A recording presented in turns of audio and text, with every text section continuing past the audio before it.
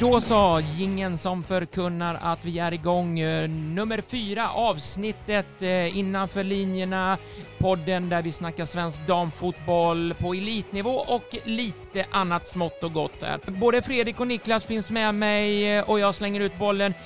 Grabbar, hur har det varit den här veckan? Niklas, du får börja. Det har varit helt underbart.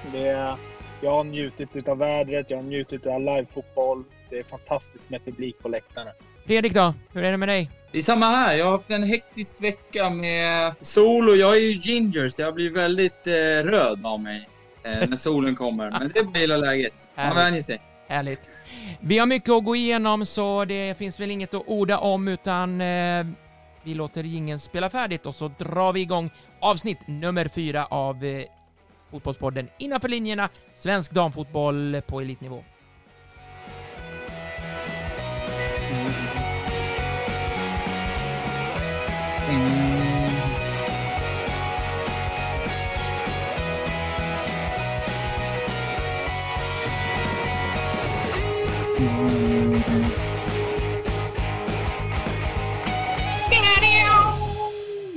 Innanför linjerna presenteras av Vallgårda Entreprenad AB. Så där. Mycket att stå i. Jingeln är avklarad. Avsnitt nummer 4 håller vi på med. Innanför linjerna, svensk damfotboll på elitnivå är det handlar om. Och vi börjar väl lite allmänt surra nu, Fredrik och Niklas. Och jag ställer frågan igen. Hur har veckan varit, Fredrik? Den har varit bra tycker jag. Jag har haft fullt upp, inte bara med solen utan också med att jag har kritat på för ett nytt fotbollslag. Som både sportchef och huvudtränare. Abstinensen tog över. Så att efter 4 veckors klubblös så hittade jag rätt. Och jag hoppas att det ger deg in i plånboken också, eller? Vad sa du? Jag hoppas det ger deg. Ja, för fan. Det ger deg både i plånboken och energi i hjärtat. Så att nu ska vi bara se till att... Det är en speciell situation att kliva in så här ett nytt lag när serien faktiskt redan har börjat. Att, ja, det blir intressant. Ja. Niklas då? Vad har du gjort? Han kör moppe, hör ni det? Hörde du det, Fredrik? Han körde moppe. Det är så här öppna fönster och be han vara tyst. Ja. Ute på landet. Nej, men jag har egentligen bara njutit av livet. Har jag gjort. Och det har varit helt underbart. Okej. Så att jag är solat, badat, umgåtts med familj och vänner. Och fotboll. Och fotboll har det varit. Ja, och fotboll, livefotboll. Ja. Alltså jag kan ju bara säga det att Niklas och jag pratar i telefon i stort sett varje dag nu när vi inte ses varje dag längre. Ja. På grund av att vi inte jobbar tillsammans på det sättet. Och han är ju, varje gång jag pratar med honom så är det, jag är vid Tyresö slott. Eller jag är ute på Djurgården. Eller har du inget jobb? Eller vad fan håller du på med? Han lever ju life just nu den där jäveln. Är det någon där som jobbar så är det jag. Sen vet jag att det är Fredrik som sitter på någon 75% tjänst men jobbar en dag i veckan. Jag vet inte hur jag går runt egentligen. Det handlar om att vara effektiv när man väl jobbar. Jaha, okej. Ja. Det lät så nu. Okej, ja. Vi har mycket att surra om idag, grabbar, för jag slängde ut en fråga. Vi alla tre har ju lite sån här sms-kontakt och bara surra. Vad ska vi snacka om i nästa podd och vice versa. Så jag kom på någonting som jag tycker är väldigt, väldigt angeläget. Eftersom jag är kommentator och ställer alltid frågan till tränarna, vad är det för formation eller spelsystem ni spelar den här matchen? Och då får jag alltid så, det är bara ett siffror på ett papper. Vi måste utveckla detta lite mer. Vad är det står för och dylikt? Är ni med på det här avsnittet, Fredrik och Niklas? Ja, du fick ju det svaret av mig när vi surrade när jag satt på tåget på vägen ner till Skåne för match mot Borgeby. Och det är ju så här, det är en lek med siffror för att om du är så plikttrogen information, framförallt i offensiven, då blir det väldigt, väldigt låst och kreativitetslöst ska jag säga. Så att man pratar mer om principer, hur vill vi anfalla, hur vill vi försvara. Sen om man råkar bli 5-backslinje någon gång och 4-backslinje någon gång och en 3-backslinje någon gång, det är väldigt sekundärt. Det viktigaste är att man jobbar med till exempel aggressiviteten eller intensiteten. Man jobbar med de triggers man har och så vidare. Och så vidare. Men Niklas, du som har varit assisterande tränare här tillsammans med Fredrik. Blir du klokare när ni börjar köra 4-4-2, 4-2-3-1 och så hänger du med i Fredriks snack där som är ändå huvudtränare? Ja, nej, men jag tycker att där har jag och Fredrik haft en väldigt bra dialog. Det handlar egentligen som Fredrik säger, det handlar om att vara tydlig i vilka principer och i sitt arbetssätt hur man ska jobba. En formation är ju en sifferlek. Vi kan spela 4-3-3, men det är ingenting som säger att våran forward ligger lite bakom yttrarna eller att yttrarna ligger ännu längre ner, eller har vi en sexa i vårt mittfält, 2 10. Ja, men det är så här 4-3-3, ja, men det kan lika gärna vara 4-1-2-2-1. Ingen aning. Så att allt det där är ju en lek med siffror utåt sett. Sen är det, vad har man för principer? Ja, men yttrarna ska ligga högt och våra forward ska trycka upp. Vi ska ha 2 10 en 6. Ja, men det är så här, en lek med siffror. 4-4-2 likadant. Alla de här formationerna, det är bara en sifferlek. Ja, men det måste ju Fredrik, jag får avbryta. Men det måste ju finnas någonstans när ni går in och tränar ett lag här. Då måste ni ju ändå sätta någon slags struktur och en grundplattform där. Nu spelar vi för att safea 4-4-2 i träningarna och så nöter vi på det. Men att detta kan vara reglerbart under matchens gång och hur matchbilden ser ut. Eller har jag fel? Jo, nej, du har rätt till viss del. Men man ska säga så här, man sätter inte formationen det första man gör. Utan man pratar om vad vi för typ av arbetssätt och principer. Som Niklas sa, nu återkommer vi hela tiden till principer. Men en del kan vara att vi alltid, oavsett vart vi är på planen, ska skapa numerära överlägen. Vi ska alltid, oavsett vad vi gör i vårt anfallsspel, skapa trianglar. Och trianglar och numerära överlägen är vår absolut prioritet i vårt anfallsspel. Så om då när vi har en ytterback och en yttermittfältare som är ute mot 2, då måste en innermittfältare eller forward komma ut och skapa trianglar för att bli 3 mot 2. Och då blir vi ju helt plötsligt 3 på kanten. Vad blir det för formation? Så att formationen är ju mer ett komplement till vad vill vi få ut på bästa möjliga sätt för effekt utav våra principer och vårt arbetssätt. Jag till exempel i dialog med Niklas när vi var i Älvsjö och har byggt en spelidé utifrån så som vi vill jobba. Vi har ju en grundtanke kring formation i 4-3-3. Och det är för att jag tror mer på att det underlättar för tjejerna att skapa trianglar, att skapa numerära överlägen. Sen att en yttermittfältare eller ytterforward, som jag kallar det, kliver in och blir 10 och en 10 kliver ut och blir yttermittfältare, eller att yttermittfältaren kliver in och blir 10, så vi spelar med 3 10 och ytterbacken kommer upp. Det är skitsamma för mig. Det viktigaste är att vi jobbar med de principerna och den effektiviteten vi vill jobba med utifrån att vinna matchen. Utifrån att spela så som vi vill. Vi jobbade med att vara ett passningsorienterat lag förra matcherna. Inte vinna bollinnehavet, det sket vi fullständigt i. Sen kom det per automatik, utan mer att vi ska vara kontrollerade i vårt anfallsspel. Vi ska inte bara skicka iväg bollen, Niklas Tjongboll, utan vi ska kontrollera ett anfallsspel. Och då är det numerära överlägen. Sen kan det vara 2 mot 1 eller 3 mot 2 eller 5 mot 2. Det är skitsamma. Vi ska numerära överlägen. Håller du med, Niklas? Ja, jag håller med till 100%. Det är en liksom, allt det där med formationer, det är liksom sekundärt. Det gäller att hitta de här principerna i hur man vill spela, hur man ska anfalla och så. Men förstår ni min frustration som sitter utifrån, som inte är tränare, att men vad fan, nu håller de på och dribblar och drabblar och håller på, och så säger de ja, men vi spelar ett klassiskt 4-4-2 system. Så tittar man, nej men det är inte alls 4-4-2 utan det är något helt annat. Men om du tittar på att 4-4-2 kan ju finnas väldigt många olika varianter. Du kan spela 4-4-2 med diamant, då har du 4 in i mittfältet i stort sett. Trycker du upp mittbackarna, då har du 4 in i mittfältet, du har 2 forwards. Ett 4-4-2 kan också efterlikna 4-2-3-1 där du har en mötande forward som blir en 10 då, falsk 10 eller en 10 i försvar eller speluppbyggnad. Hur ska du förklara det om du spelar ett 4-4-2 rakt i försvarsspel, men i speluppbyggnad har du 4-2-3-1? Hur ska du sätta upp den om du som kommentator ska rita upp den på grafiken inför matchen?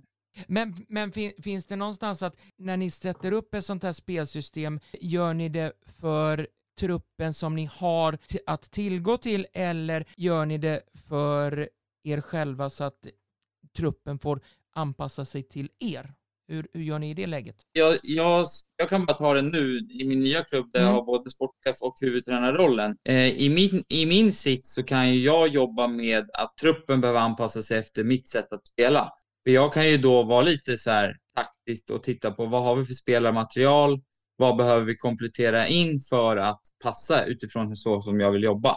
Sen har jag, och det Niklas och jag har byggt, det är ju att det krävs inte världens bästa fotbollsspelare, utan det handlar mer om klassiska hårt jobb, vara intensiv och aggressiv. Sen vad gäller teknik och sånt, det jobbar vi parallellt med det för att träna upp. Så vi skulle i stort sett kunna ta träben till ett lag så länge de jobbar hårt, klassiskt. Och sen utvecklar vi dem liksom parallellt med det. Är detta, Niklas, om jag ställer frågan till dig, är detta någonting som är moderniserat för tränarna nu än förr i tiden? Alltså om man bara går tillbaka, kanske backar bandet 10 år? Jo, men det tror jag. Så backar man bandet så var det är ju så här standard 4-4-2 där det är en som jobbar hårt, en som löper i djupled, en som går på de här högre bollarna. Nu finns det ju mer individuella kvaliteter som gör att man kan forma. Dels så kan man forma laget, men man kan också forma formationen efter sitt spelsätt. Så att det här är väldigt, det är lite nytt där. Och det är ju som man ser att helt plötsligt så har det börjat bli lite inne med trebackslinje. Vad finns det? Vad ska man ha för principer där? Jag tror att många klubbar kanske vill köra trebackslinje, men man har inte hittat korrekta principerna för att lyckas med det. Och jag tror att inom ett x antal år så kommer det att komma där fler och fler testar på med en trebackslinje. Liksom. Ja, nej, men det är nytt och det är mycket nytänk där. Är tjejerna eller de som ni har i laget, är de med fullt ut på hur ni tänker och när ni ställer upp de här olika sakerna och leker med sifferkombinationer? Jo, men det tycker jag. Så länge man är tydlig med vad vill jag nå med det här. Alltså, så att man inte säger att men nu ska vi gå ut och så ska vi köra en 4-3-3 där våra yttrar ska vara breda och vi ska ha 2 stycken 10 och en 6a.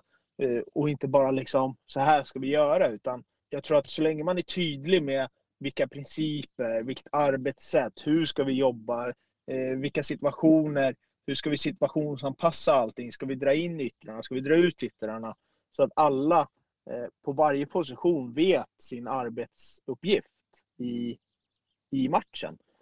Så tror jag att man kan egentligen få med vilka spelare som helst på i stort sett vilken formation som helst. Det handlar bara om att vara tydlig med vad man vill. Så att man inte bara går ut och säger att vi ska spela så här och så kör vi. Utan få in dem. Sen kan det bli att över tid så skapar man kreativa spelare. Så att om de i grunden förstår hur vi vill jobba, vad vi vill få ut av vårt anfallsspel, vad vi vill få ut av vårt försvarsspel, så kommer de börja bli mer kreativa. Och släpper man på liksom det här strikta, utan man gör bara en stor ram. Ni får måla tavlan hur ni vill i den här ramen. Då vill man ju stå på sidan som tränare och jubla och bli liksom inte chockad, kan jag inte säga, men imponerad av jävligt fina aktioner som vi kanske inte har pratat om eller tränat på. Alltså fotboll måste vara en frihet också, inte bara så jävla inrutat, utan vi som tränare sätter en ram och så får spelarna i stort sett göra vad de vill innanför den ramen med lite stöttning. Ja, kan det finnas svårigheter sen när man plockar in nyförvärv och sånt mitt under säsongen som kommer, som kanske har spelat en helt annat spelsystem än vad ni tänker? Vad blir problematiken där, eller är det bara positivt? Jag tycker ju min filosofi när jag värvar spelare och har värvat spelare, det är att titta på hur jobbar vi, vad är det för spelare, vad den spelaren för egenskaper. Och under rekryteringsprocessen där man diskuterar och säljer in föreningen, då pratar man med dem om hur vi jobbar.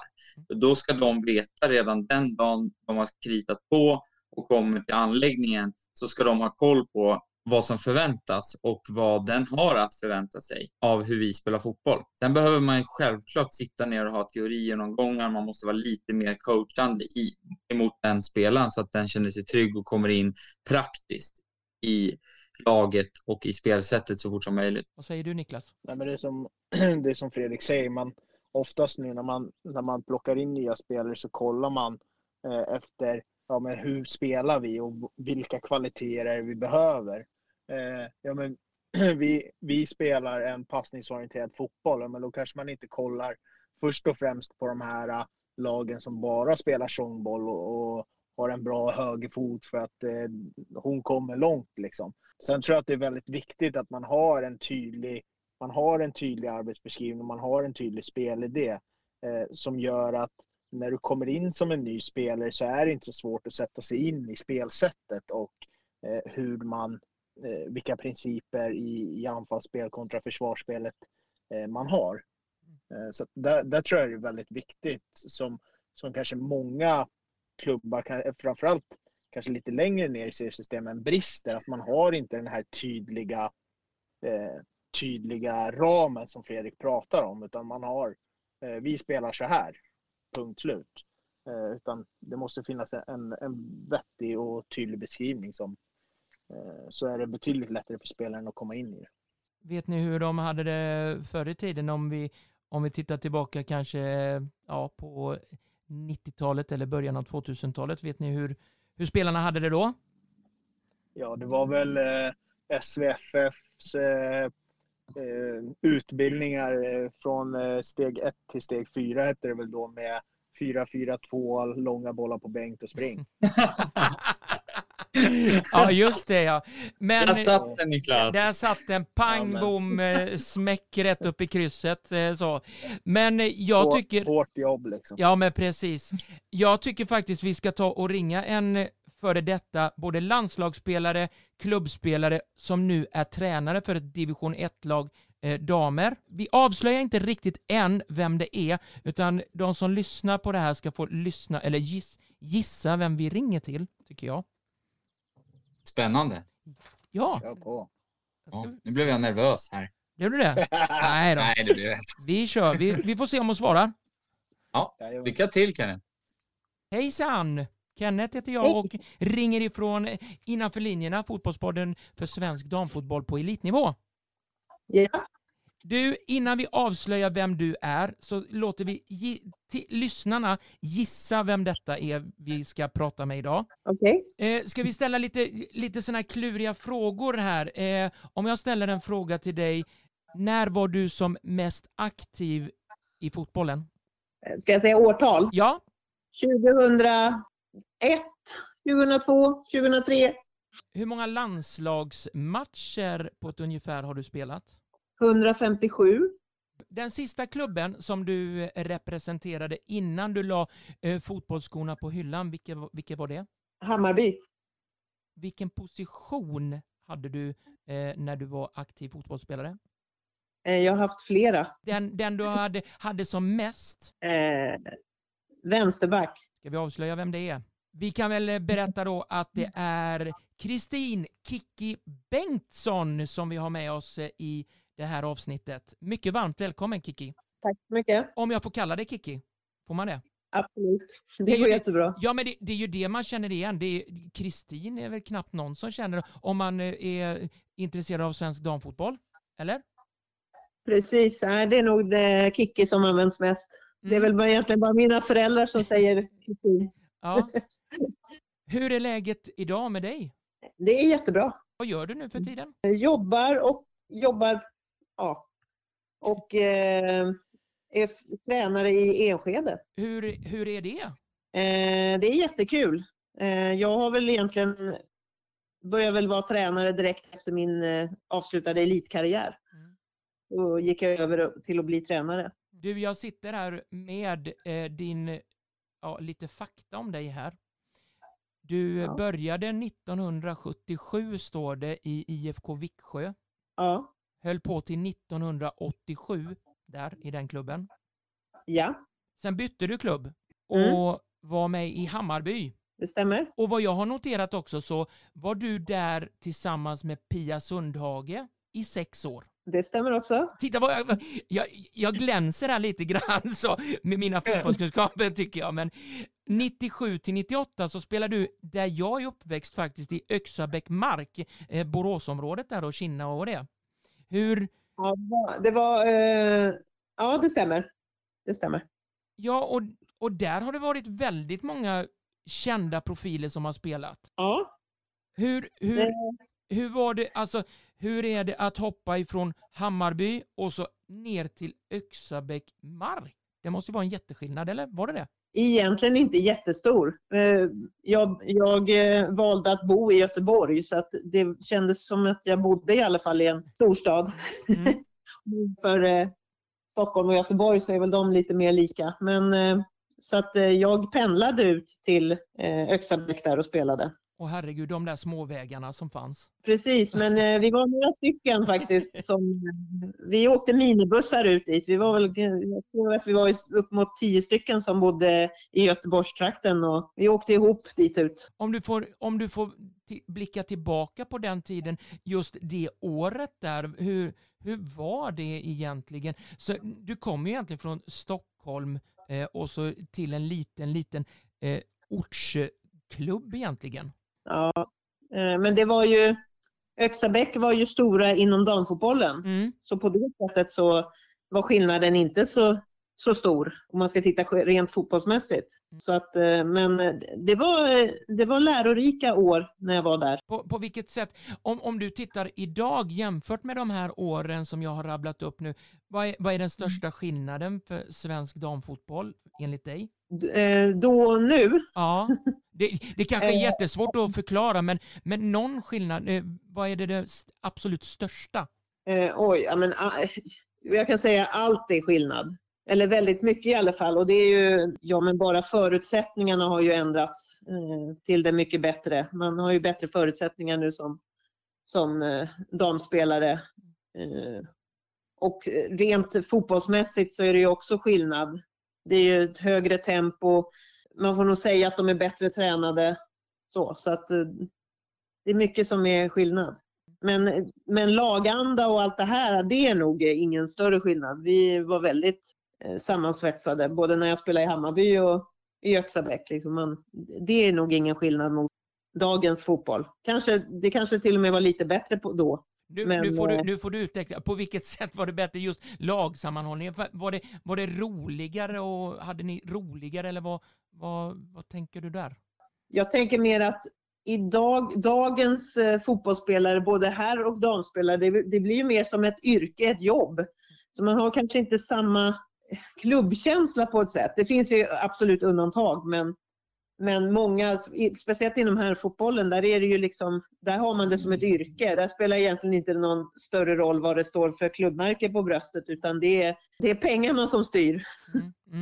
Och det börjar ju komma pengar inom damfotbollen som också gör att man kanske väljer klubbar mer vad ekonomi, eller vad man har i lön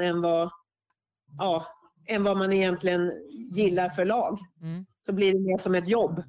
Om jag tittar här nu på ditt år 1998, då stack du iväg till Japan. Ja, jag stack ungefär när halva säsongen var kvar på allsvenskan där. Då stack jag. Hur var det? Jättekul.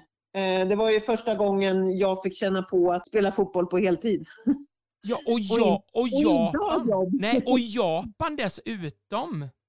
Ja, men det blev Japan på grund av att det dels inte fanns så mycket annat, och sen så var ju några före detta Öxabäck-spelare var ju där och spelade. Bland annat Anneli Andelén. Ja. Var ju där, och Nathalie Geris tror jag var där också. Och sen var det ju några som jag kände från Hammarby-tiden och lite så, som också var där och spelade. Så att jag bytte av. När Anneli kom hem så åkte jag dit. Jaha, ni växlade där helt enkelt? Ja, så att jag var ju ensam svensk där borta då under den perioden jag var där. Sen har det blivit lite Norge och så har det blivit USA också, lite grann. Ja, precis. Om du får, jag vet inte hur mycket du minns där, men om du jämför de här lagen, de lagen utomlands du har spelat i, vad har den största skillnaden varit där? Japan, där var det mycket kvantitet före kvalitet skulle jag säga. Man tränade ju varje dag och så, men kvaliteten kanske inte var den allra bästa alltid. Men det var en väldigt rolig period i alla fall, tycker jag. USA, då jag var med där när första proffsligan startade. Vad kul! Ja, men ja, det var ju bra, men där var ju också lite, man var inte riktigt van vid de träningsmetoderna som var där då. Man körde väldigt mycket träning utan boll, ska jag säga. Oj! Mycket löpning och mycket styrketräning. Det har ändrat sig ganska mycket. Ja.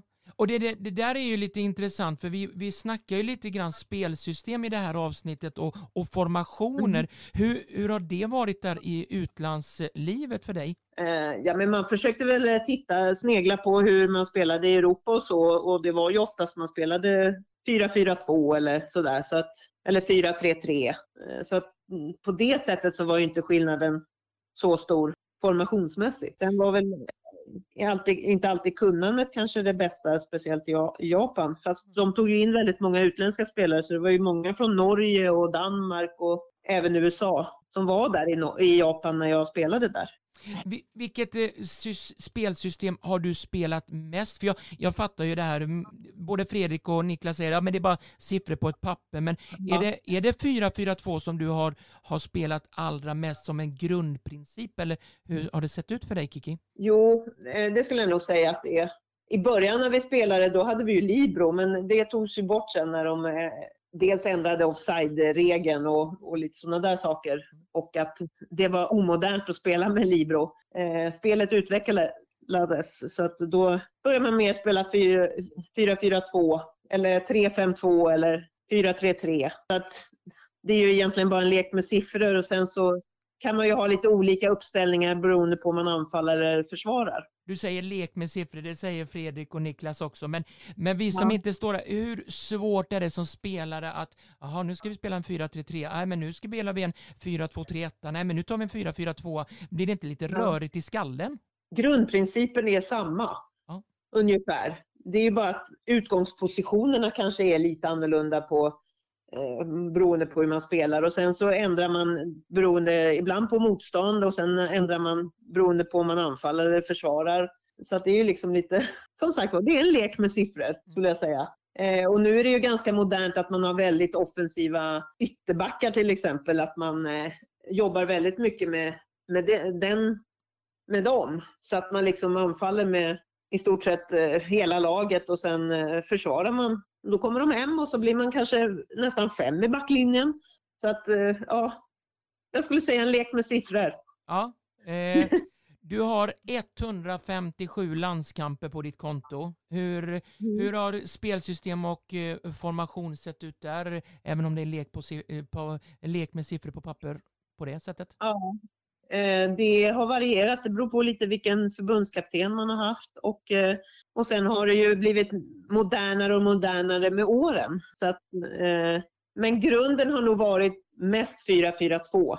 Jag hade ju Marika Domanski som förbundskapten längst tid. Då hade jag tror att jag hade henne 9 år av mina 14. Och så blev du årets spelare 2004 var det, va? Eller 2002? Eller vilket var det?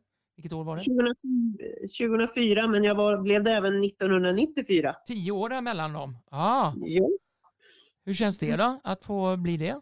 Jo, men det kändes stort. Första gången jag fick det så kändes det väl inte så. Då var det inte så upphåsat som det var 2004.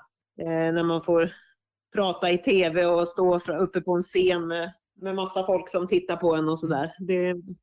Man är väl inte någon scenmänniska om man säger så att det var väl ganska nervöst. Och nu är du tränare för Enskede som du sa i inledningen av samtalet här.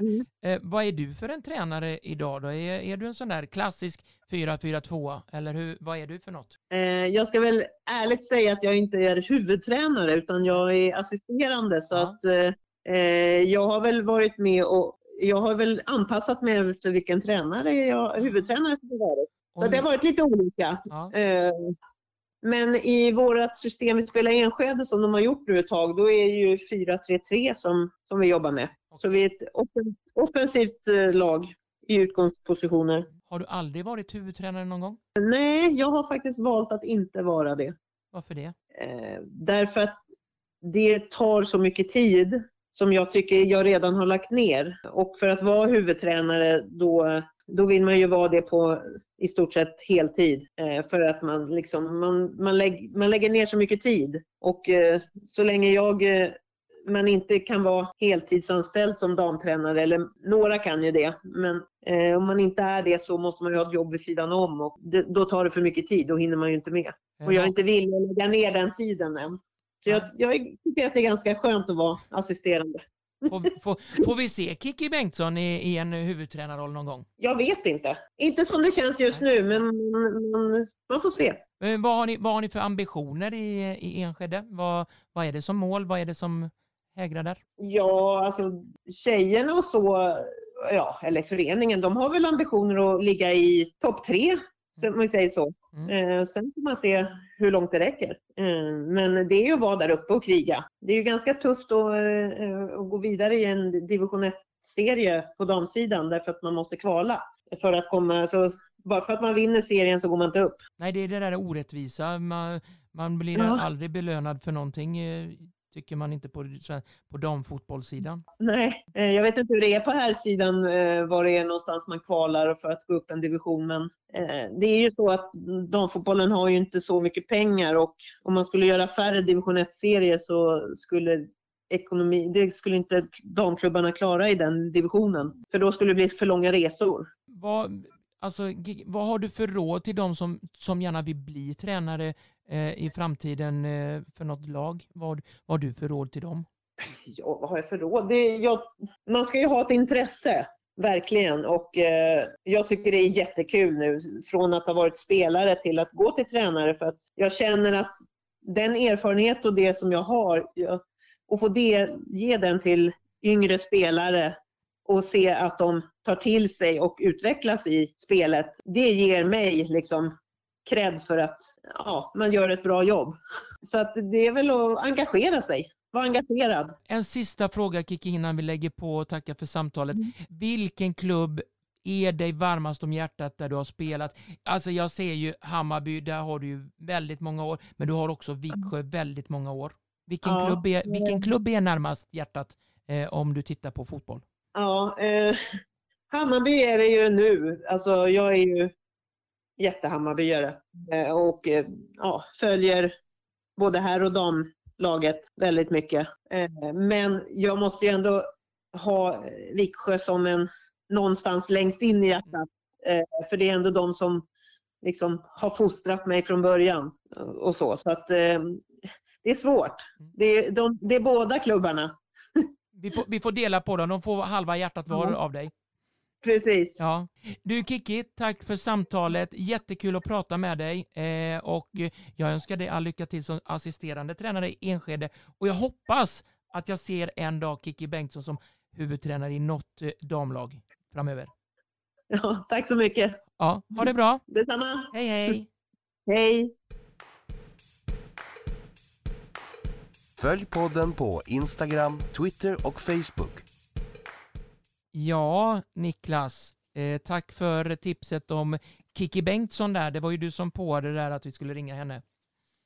Ja, men det är ju en spelare som har varit med i ett x antal år. Och jag tänker det när vi pratar om formationer så är hon en sån där damspelare som har upplevt från där 4-4-2 till att modernisera fotbollen lite, till att kanske kunna tänka outside the box. Liksom. Ja, men och det gjorde hon ju. Hon är ju egentligen i grund och botten en klassisk 4-4-2, men har valt nu att gå till en 4-3. Och sen är det som hon sa och som ni påpekar, det är ett laborerande med siffror. Det är bara siffror på ett papper. Ja, och sen hon var ju inne på det att i landslaget så har man under Marikas tid där spelat oftast i stort sett hela tiden 4-4-2. Och då kommer vi tillbaka till det här med alla svenska fotbollsutbildningarna, att det är liksom det man pratar om där, det är 4-2. Det är sällan man pratar om något annat spelsätt. Så att jag tror att man måste modernisera även utbildningarna.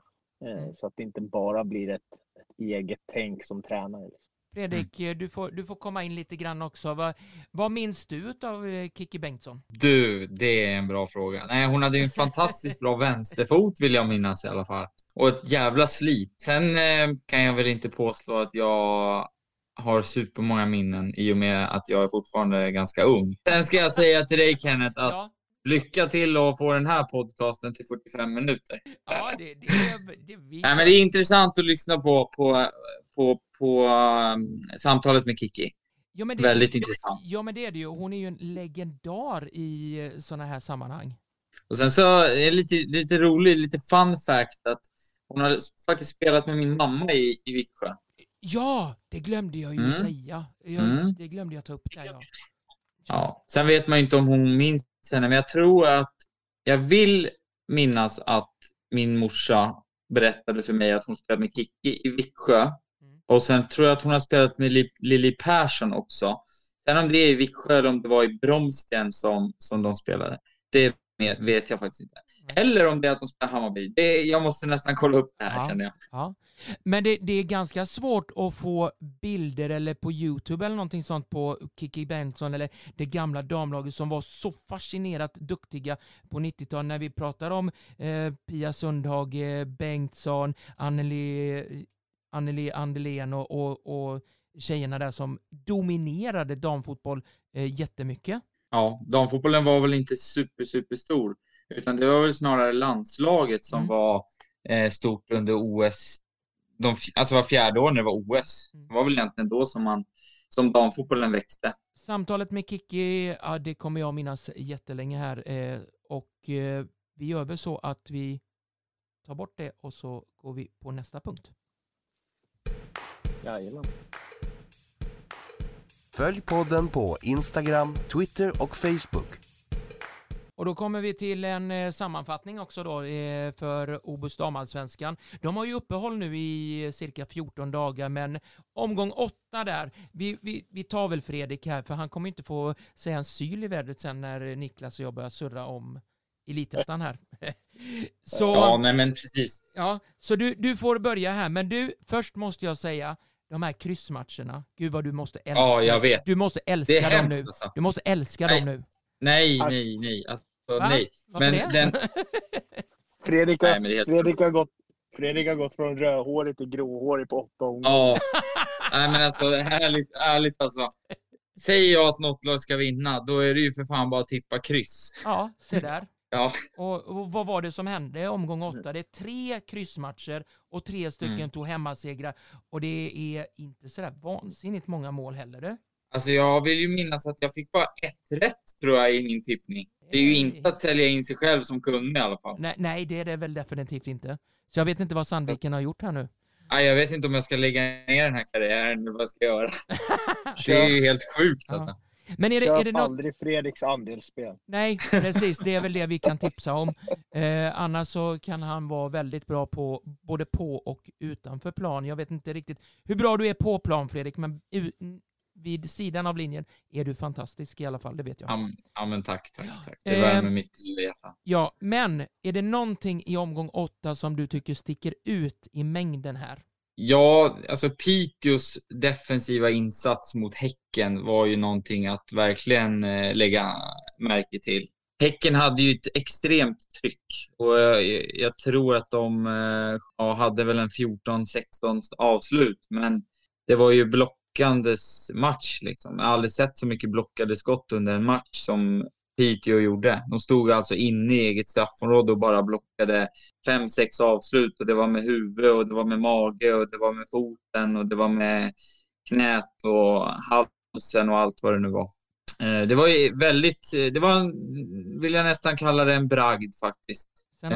Tyvärr för Häckens del, när Rosengård väl tappar poäng, vilket var lite överraskande i och med hur Kristianstad sett ut i de inledande 7 omgångarna då. Så hade ju Häcken en möjlighet att knapa in i alla fall 2 poäng den här matchen, den här omgången. Och det gjorde de inte. Nej, så är det ju. Kristianstad är tillbaka på den nivån som de borde vara. Och som alla trodde att de skulle vara på inför den här säsongen. De har haft en liten dipp med 3-4 omgångar.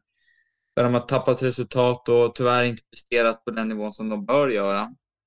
Men nu inför Rosengård-matchen så var det väldigt kul att se att de är tillbaka på det spåret de borde vara. Vi kommer till dig Fredrik igen för du ska få prata ja, lite till. Men jag vill bara trycka på Linköping mot Hammarby. Du vill göra det 3-3. också? Ja, men gör det då. Varsågod. Kom Den igen. mest målrika matchen i omgången. Och det kan jag säga att det kunde blivit bandysiffror. För att Hammarby hade alltså bud på en 2-3 mål till. Ja.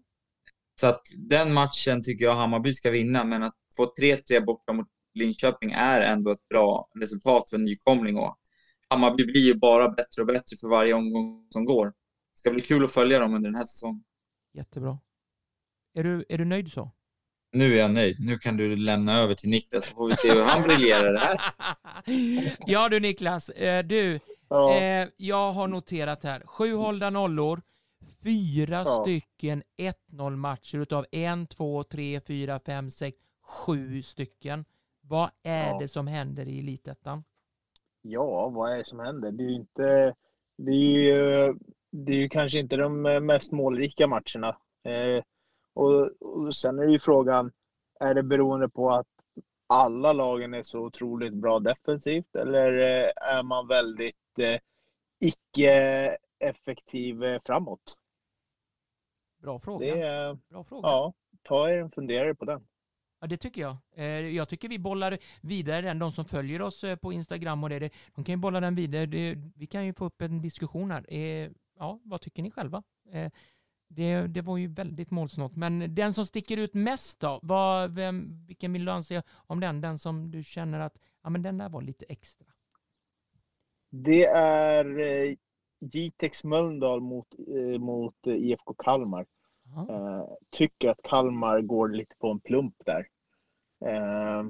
Man torskar borta på Åbyvallen med 1-0 hemma mot Jitex.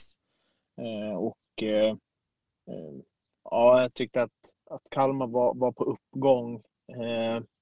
Sen är frågan om det här bara var en liten plump eller om det vänder tillbaks till hur man startade säsongen. Umeå som är väldigt starka hemma lyckades få 1-0 till Sundsvall där man är helt dominant egentligen i 90 minuter. Kanske skulle, där är väl en 1-0 match som jag tror att lite mer effektivitet så hade det kunnat öka på siffrorna lite. Men annars så är det väl egentligen inga direkta resultat som sticker ut sådär. Mer än att Borgeby plockar poäng samtidigt som Bollstanäs fortsätter att förlora. Ja, det där är en gåta med Bollstanäs. Alltså, frågan är vad är de där 3 tappen med de här både Malin Elsele Engdahl, Ina Burström och vad heter hon i Örebro nu som har gått till Örebro, Cassandra Larsson. Ja, Cassie. Ja, är de så stora de tappen så de inte kan ersätta dem? Nej, alltså visst, man har tappat 3 otroligt bra spelare. Men det är ju så här, det är ju ingen spelare som är oersättlig egentligen. Jag tror bara det handlar om att man hittar inte rätt. Man byter i stort sett spelsystem inför varje match. Man ändrar i formationer, man ändrar i sina principer. Vilket gör en tydlig osäkerhet i sitt försvarsspel, i sitt anfallsspel. Så att jag tror att man måste hitta ett spelsätt, hitta principer i det spelsättet och sen gå 100% på det. Förlorar man de 2-3 första matcherna, ja men det är väl ingen skillnad till vad man har gjort de första 8 omgångarna ändå. Så att jag tror att man måste ta kanske 3-4 omgångar att sätta. Ja, men så här ska vi göra och det här tror vi på. Nu känns det som att idag testar vi den här formationen med de här principerna och så förlorar man, så har man ändrat om dem till nästa match. Man får liksom inte någon kontinuitet. Där måste man, och det är skitviktigt att man hittar en kontinuitet. Man hittar ett spelsätt som man tror på. För att skapa en trygghet dels i gruppen men också när vi väl kommer in i själva matcherna i olika matchsituationer. Men då kommer jag tillbaka till det här att det kanske blir lite rörigt för tjejerna när man byter så där helt hux flux. Ja, men när man byter från match till match och det sker liksom i stort sett varje match, då kan det bli en del rörigt. Men sen kan man ju också ha så här att ja, men vi har våran grundidé är att spela på ett visst sätt, men sen kan det vara i vissa matcher där vi kanske ser att man åker upp till Umeå borta. Ja, men det kanske inte är en match som man ska plocka 3 poäng i och med att Umeå är så pass starka. Men då kanske man har ett annat spelsätt för att lägga sig lite mer defensivt, försöka gå på kontringar medan man när man är på hemmaplan att man går mer offensivt, man går högre upp med sina utgångspositioner. De 2 delarna gör man ju för att kunna förändra olika matchbilder och vice versa. Men när man byter från ett spelsätt till ett annat spelsätt varje match, ja, men då skapar det nog en del både frustration men också tankar hos varje spelare. Vi måste ju nämna också Älvsjö, ert lag tidigare här. Alltså, det är ett succélag just nu. Ja, men jag och Fredrik, vi byggde upp ett monsterlag helt enkelt som inte verkar inte ha något stopp. Det är ett självspelande piano. Ja, men de går som någon jävla plog liksom. Och det spelar liksom ingen roll vilka de möter. De chockar och de tar de poäng de ska ta. Sen skulle jag väl kanske önska att de skulle plocka med 3-poängare. Man har några för många 1-poängare, men jag tror att som det ser ut just nu så Älvsjö är ett lag att räkna med. Jag tycker dock synd om dem om jag ska vara helt ärlig, för att går man upp så vet det fan föreningen kommer klara det, för med den organisationen så nej. Nej, man är ju en organisation som fortfarande ses som en breddförening. Man har lite svårt att inse att man faktiskt har ett representationslag i Sveriges 1 av 2 finrum. Och att man fortfarande ses som en breddförening, det vinner man och får gå upp liksom, så det finns ingen grund att gå upp.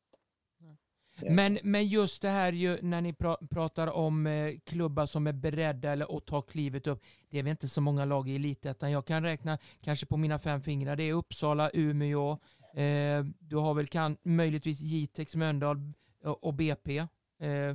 Det är väl de som jag räknar upp här som kanske kan ha organisationsmässigt chansen att ta klivet. Ja, jag vet ju inte hur det ser ut i organisationerna, men Norrköping, Brommapojkarna, de här som har herrlag, BP har haft ett herrlag som har varit i det absolut högsta finrummet. Nu har man trillat ner och spelar division 1. Norrköping som har ett stabilt allsvenskt lag på herrsidan. De har både organisation och förmodligen pengamässiga resurser för att kunna gå in. Brommapojkarnas damlag har resurser och en organisation att kunna ta steget upp. Sen vet jag inte hur det ser ut där med Morön. Har man en organisation som är insatt? Nej, kanske inte. Så att som det är just nu så finns det ett fåtal klubbar som har både det organisatoriska och pengamässiga att ta steget upp till allsvenskan. Ja, men bra summering där utav omgång 8. Ska vi gå direkt på den här, eller vad ska vi göra, grabbar? Vad tycker ni? Vad ska vi ta? Låt Niklas skina. Han har sånt självförtroende nu. Så låt han köra på nu med omgång 9. Eller vad är det för omgång?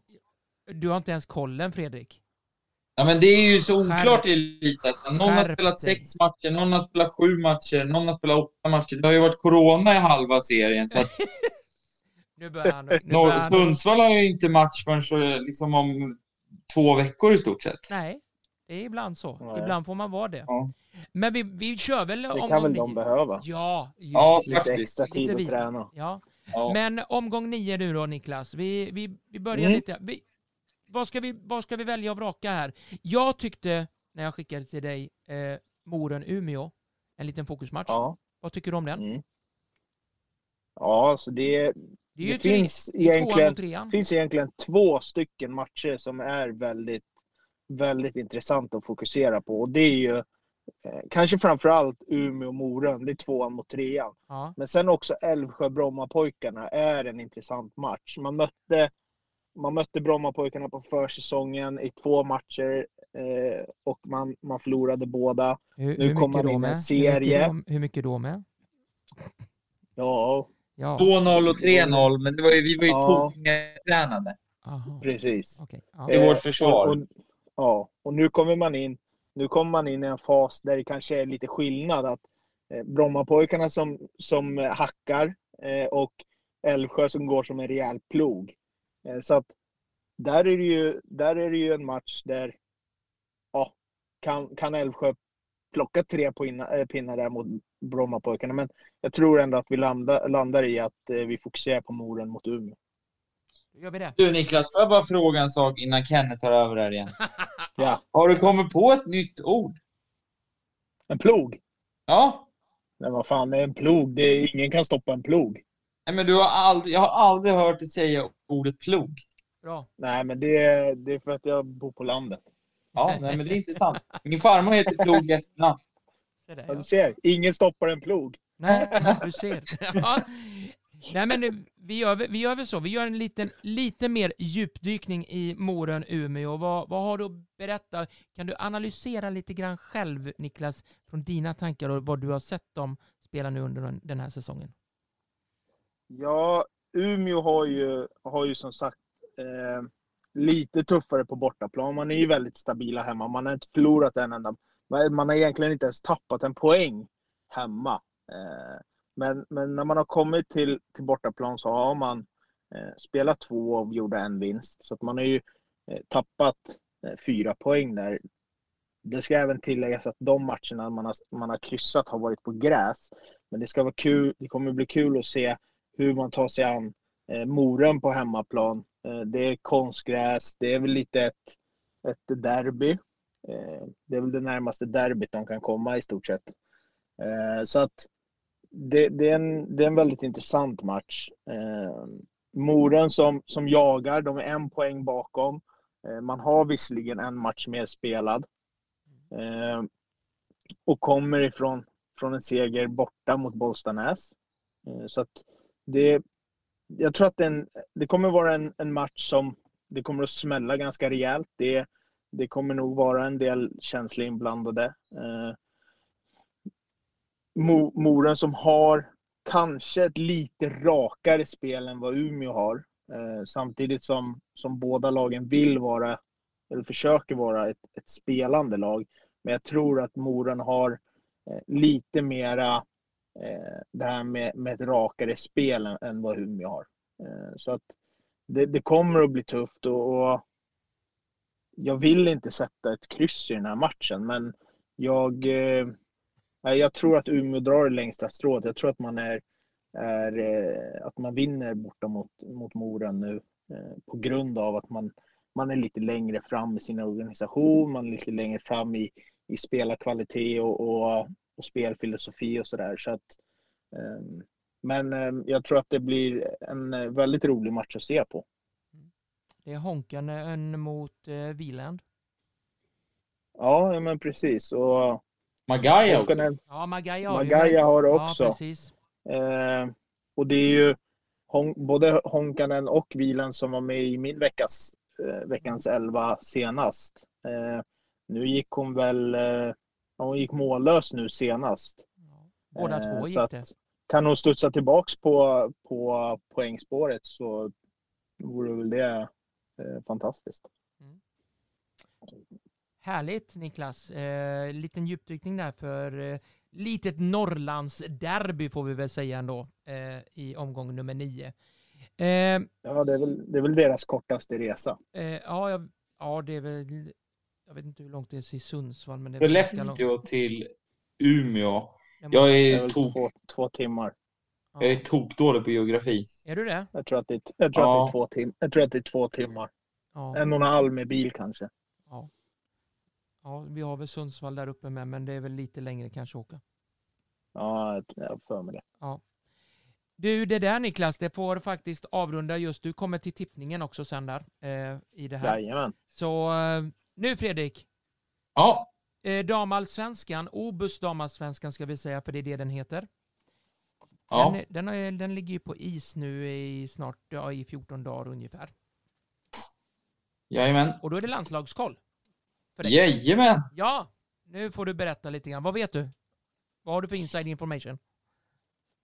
Ja, jag har försökt. Ja. Men de är ju lite sådär luriga. Jaha.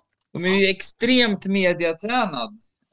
mediatränade och nu har ju många fattat att jag spelar in en podd. Aj, aj, aj. De är ju inte lika öppna mot mig längre. Varför det?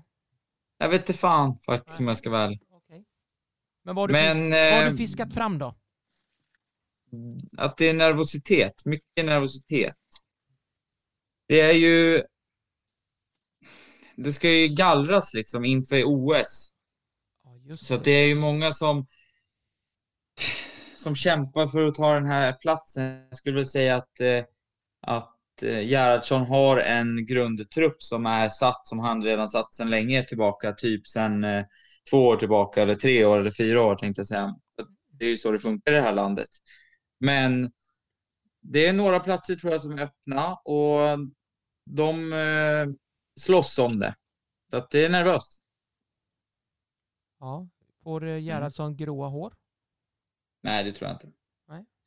Jag tror väl i grund och botten att han redan är klar med det i sitt huvud. Men att han utåt sett säger att det är en öppen fight. Men det tror jag inte att det är. Utan han har nog sin trupp klar egentligen. Men väljer att inte säga det för att det är fel att säga det. Om du får vara lite tränare nu, svensk landslagstränare här. Vad tycker du vad är det man ska lägga fokus på nu under det här landslagsgrejerna? Den här samlingen så tycker jag väl att man ska lägga fokus på egentligen gruppspelsmatcherna som kommer i OS då. Jag tycker man ska strunta i att man möter Norge och Australien. Det är klart att man möter dem och det är viktigt. Men jag tror att det är bättre att börja jobba med det anfallsspelet som vi kommer möta i gruppen. Eller vill spela i gruppspelet i OS. Och samma sak försvarsmässigt. Så gott det går för att förbereda truppen för de 3 matcherna som kommer att vara tuffa.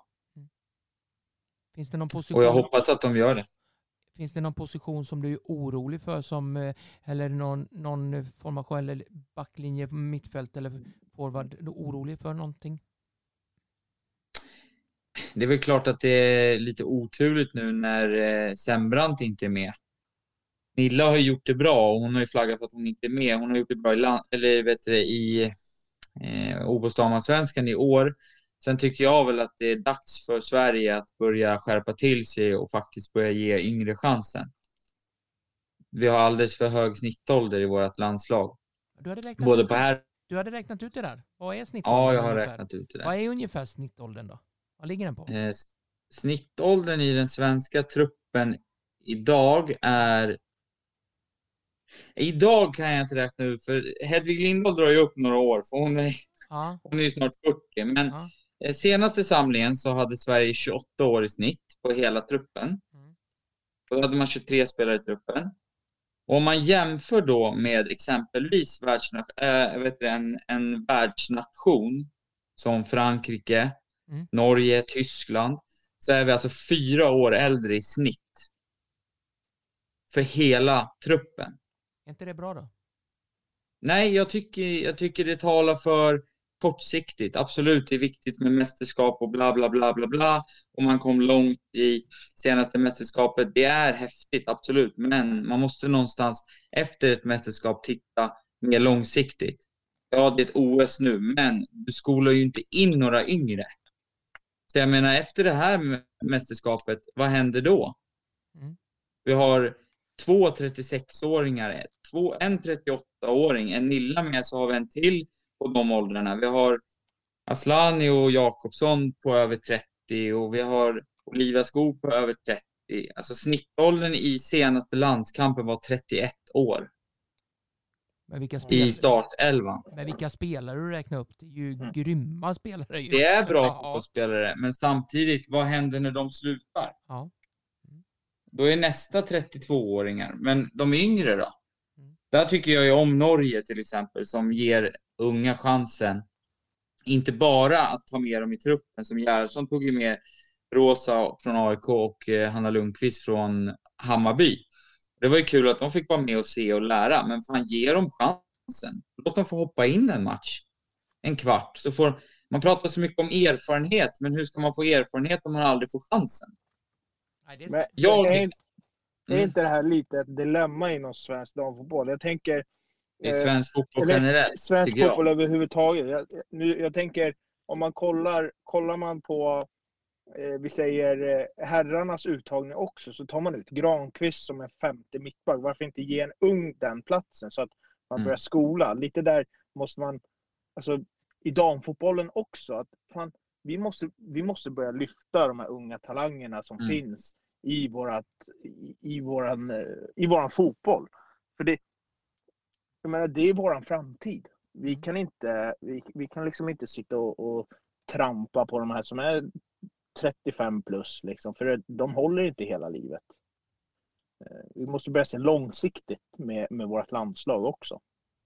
Likväl som vi gör i alla klubblag. Jag håller med. Och jag tycker det är ursäkta, nu är jag lite tuff. Jag låter så bitter också. Jag lyssnar på poddarna själv och jag har en bitter röst. Ja, men jag är ganska anti vissa saker. Jag tycker inte om att man är Emilia Larsson, alltså säsongen hon har gjort i år, säsongen hon gjorde förra året. Hur fan kan inte hon få med i A-landslaget? Jag förstår inte, jag begriper inte. Madeleine Janogy är duktig, men alltså Emilia Larsson, hon är ju just nu på en helt annan nivå. Hur kan inte hon belönas med en A-landslagsplats? Hon är med i U23, ja. Men alltså hon ska vara med i A-landslaget. Det är punkt slut liksom. Jag förstår inte liksom, hur man tänker och resonerar där. Nej. Du får ringa till Gerhardsson. Du får ringa Gerhardsson. Men samtidigt så måste man säga, man får ju ge all cred till landslaget, för de presterar ju. Ja. Det är kul, men det frustrerar mig samtidigt, för det gör ju att jag har ju ingen fog för det jag säger, eller vad man ska kalla det. Egentligen, för att han presterar ju. Det är samma sak i herrlandslaget. Ja, man presterar ju. Ja, det gör man ju. Det är lite större. Jag vet att jag drog ett mejl. Jag hade en mejlkonversation med Olof Lund förut kring det här med trupputtagningarna i dam- och herrlandslaget. För jag tycker att man tar ut för gamla spelare hela tiden. Och han säger ju själv, jag håller med till 110%, men de presterar. Och han har ju rätt. Ja. Och det stör mig på ett sätt. Samtidigt som mitt Sverige-hjärta blir ju glad när vi presterar. Men fan, gör som Pablo i Hammarby. Han säger ju själv, jag skiter fullständigt i vilken ålder du har. Presterar du ska du spela. Och då ser man ju på Matilda här som fick komma in senaste matchen mot Linköping, och hon går och gör mål. Hon är 16 år. Han skiter fullständigt om du är 34, 36, 42, 17 eller 16 och aldrig spelat elitfotboll. Det bryr han sig inte om. Presterar de så ska de spela. Och det är lite den, jag tycker liksom, jag fattar att man vill bygga en trupp och dynamiken och hit och dit och höger och vänster, men säg inte att du ska ge unga chansen när du inte ger unga chansen, bara för att du ger en person, Hanna Bennison, chansen. Det är inte att ge unga chansen. Är det ett litet safeguard, Fredrik, att man kör gamla gardet för att de har varit med, man har kanske inte så mycket tid på sig att sammansvetsa landslaget på de här samlingarna inför ett VM. Är det lite liksom ett safeguard att men vi går på de som är insatta, vi går på de som har varit med förr? Jo, absolut, men alltså, där är väl en känga till fotbollsförbundet. Att säg då, när man rekryterar in en ny förbundskapten, nu har du skrivit ett 6-årsavtal eller någonting, och nu ska du börja med ett arbetssätt där vi skolar in unga spelare. Eller säg då att vi ska spela med de bästa spelarna. Alltså det tog ju hårt på Jan Andersson att ge Kulusevski chansen. Det var i stort sett media som gav han chansen.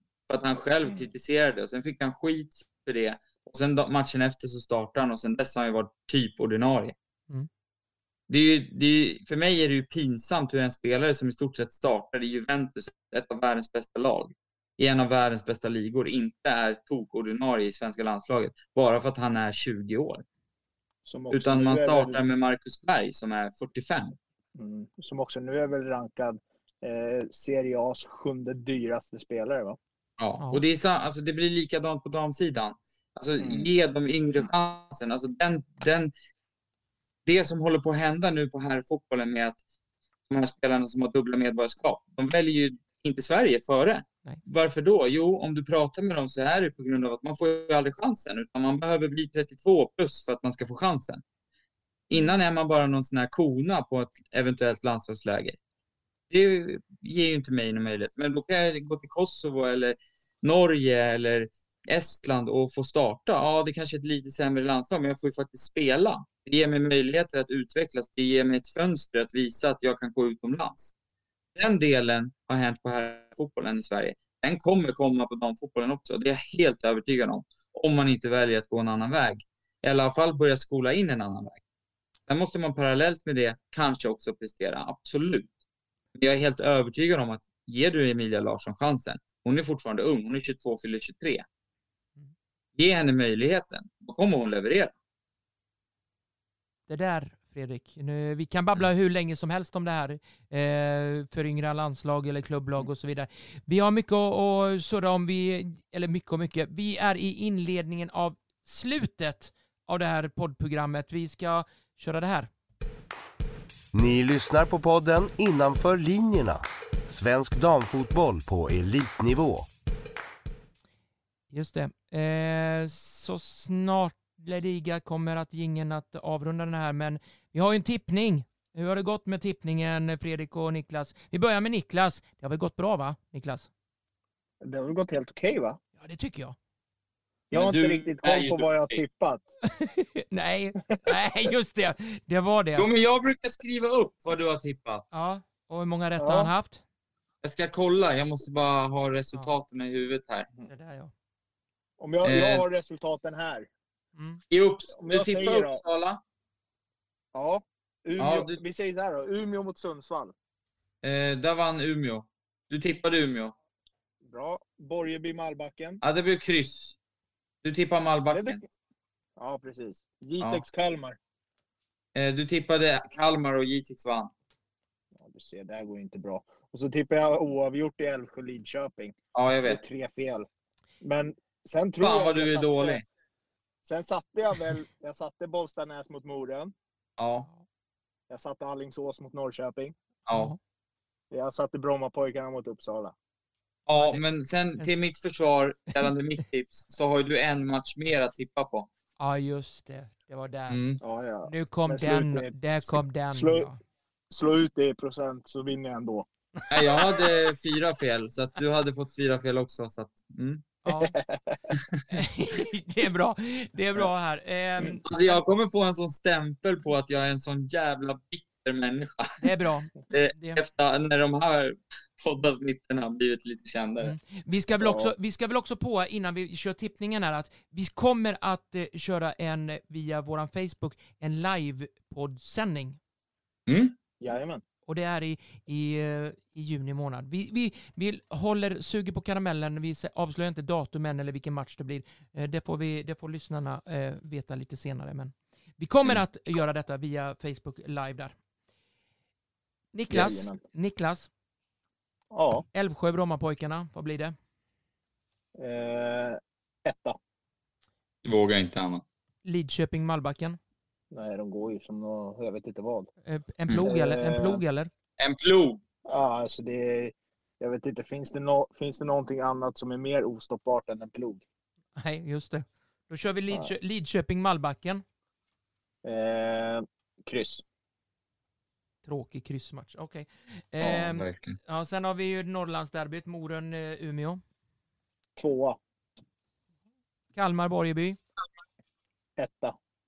Norrköping Bollstanäs. 1. Jitex Alingsås. 2. Sundsvall-Uppsala. 2. Okej, det var den där. Får vi se hur många Det där rätt. känns faktiskt som att det kan bli alla rätt. Åh herregud, nu är han ju... Oj. Nu... Åh herregud. Ja, vi får väl se. Vi får väl se där. Med det sagt så kan jag bara poängtera att jag kommer kommentera Älvsjö mot BP. Det är riktigt intressant. Alltså. Ja, det blir intressant att höra mig, va? Kan inte du nämna i sändningen då att projektet som är i Älvsjö är inte tränaren där nu, utan det är jag och Niklas. ja, just det. Det var det. Jag ska snacka med i alla fall med den nya tränaren där, så får vi se vad han säger, vad han tycker och tänker. Hälsa från mig och Fredrik. Ja, jag ska göra det. Från oss. Jag tänkte ringa sportchefen med. Ja, gör det. Ja. Men Fredrik, du har ju ingen damallsvenska och tippa, men du får ju tippa landslag då. Ja. Sverige möter Norge. Ja, vad säger vi om den då? Den spelades igår, om man lyssnar på avsnittet idag. Ja. Men vårt avsnitt spelades ju in tidigare, så jag säger att Sverige vinner. Ja. Då får vi se om du har rätt. Och nästa då? Ja, så på tisdag möter Sverige Australien, och det är lite intressant att se, för det är Tony Gustafsson som är förbundskapten där. Hammarby och Tyresö och det där. Ja. Han var senast i GIF Sundsvalls herrar också. Det där, ja. Så han har varit assisterande förbundskapten till Pia och i USA då. Just det. Så att det är lite intressant att se. Jag vill säga att jag inte har koll på Australien, men jag tror att Sverige vinner den också. Och det var på tisdag, sa du? Ja, för jag fyller år på måndag. Fyller du år på måndag? Ja. Hur gammal är du då? För ung. Nej du, glöm det. För ung. Ja, just det. Ja. Vågar inte säga siffrorna. Jag fyller 26. Ja, det är bara siffror på ett papper som ni säger. Det är bara siffror på ett papper. Man kan ibland tro att jag är en bitter 70-årig gubbe. Ja, just det. Nej, men det var ju... Håller du med, Niklas? Din jävel. Ja, du ser. Jajamän. Han vet vad han ska säga. Ja, nu vet jag var du står. Men du vet inte var jag står än. Nej. Men vi kan ju snart sitta på pensionärshemmet tillsammans, du och jag. Ja, det gör vi. Eller vid Tyresö slott eller något. Ja, vänta lite. Jag kommer dit före er, grabbar. Då kommer vi att hälsa på. Ja, det är bra. Ja, precis. Då får ni se hur jag bor i alla fall. Ja, bra jobbat idag, gubbar. Ja, men det tycker jag. Vi har inte mycket mer att säga i det här avsnittet. Avsnitt nummer 4 av Innanför linjerna svensk damfotboll på elitnivå och lite andra koll och härliga snack och surr. Med mig, Kenneth Andersson och Fredrik Andersson och Niklas Hedström är det, va? Jajamän. Japp. Och men grabbar, vi får väl säga till lyssnarna. Vad säger vi till lyssnarna? På återseende. Ja, på återseende. Så hörs och syns vi snart igen. Tack och hej! Ciao. Tack och hej!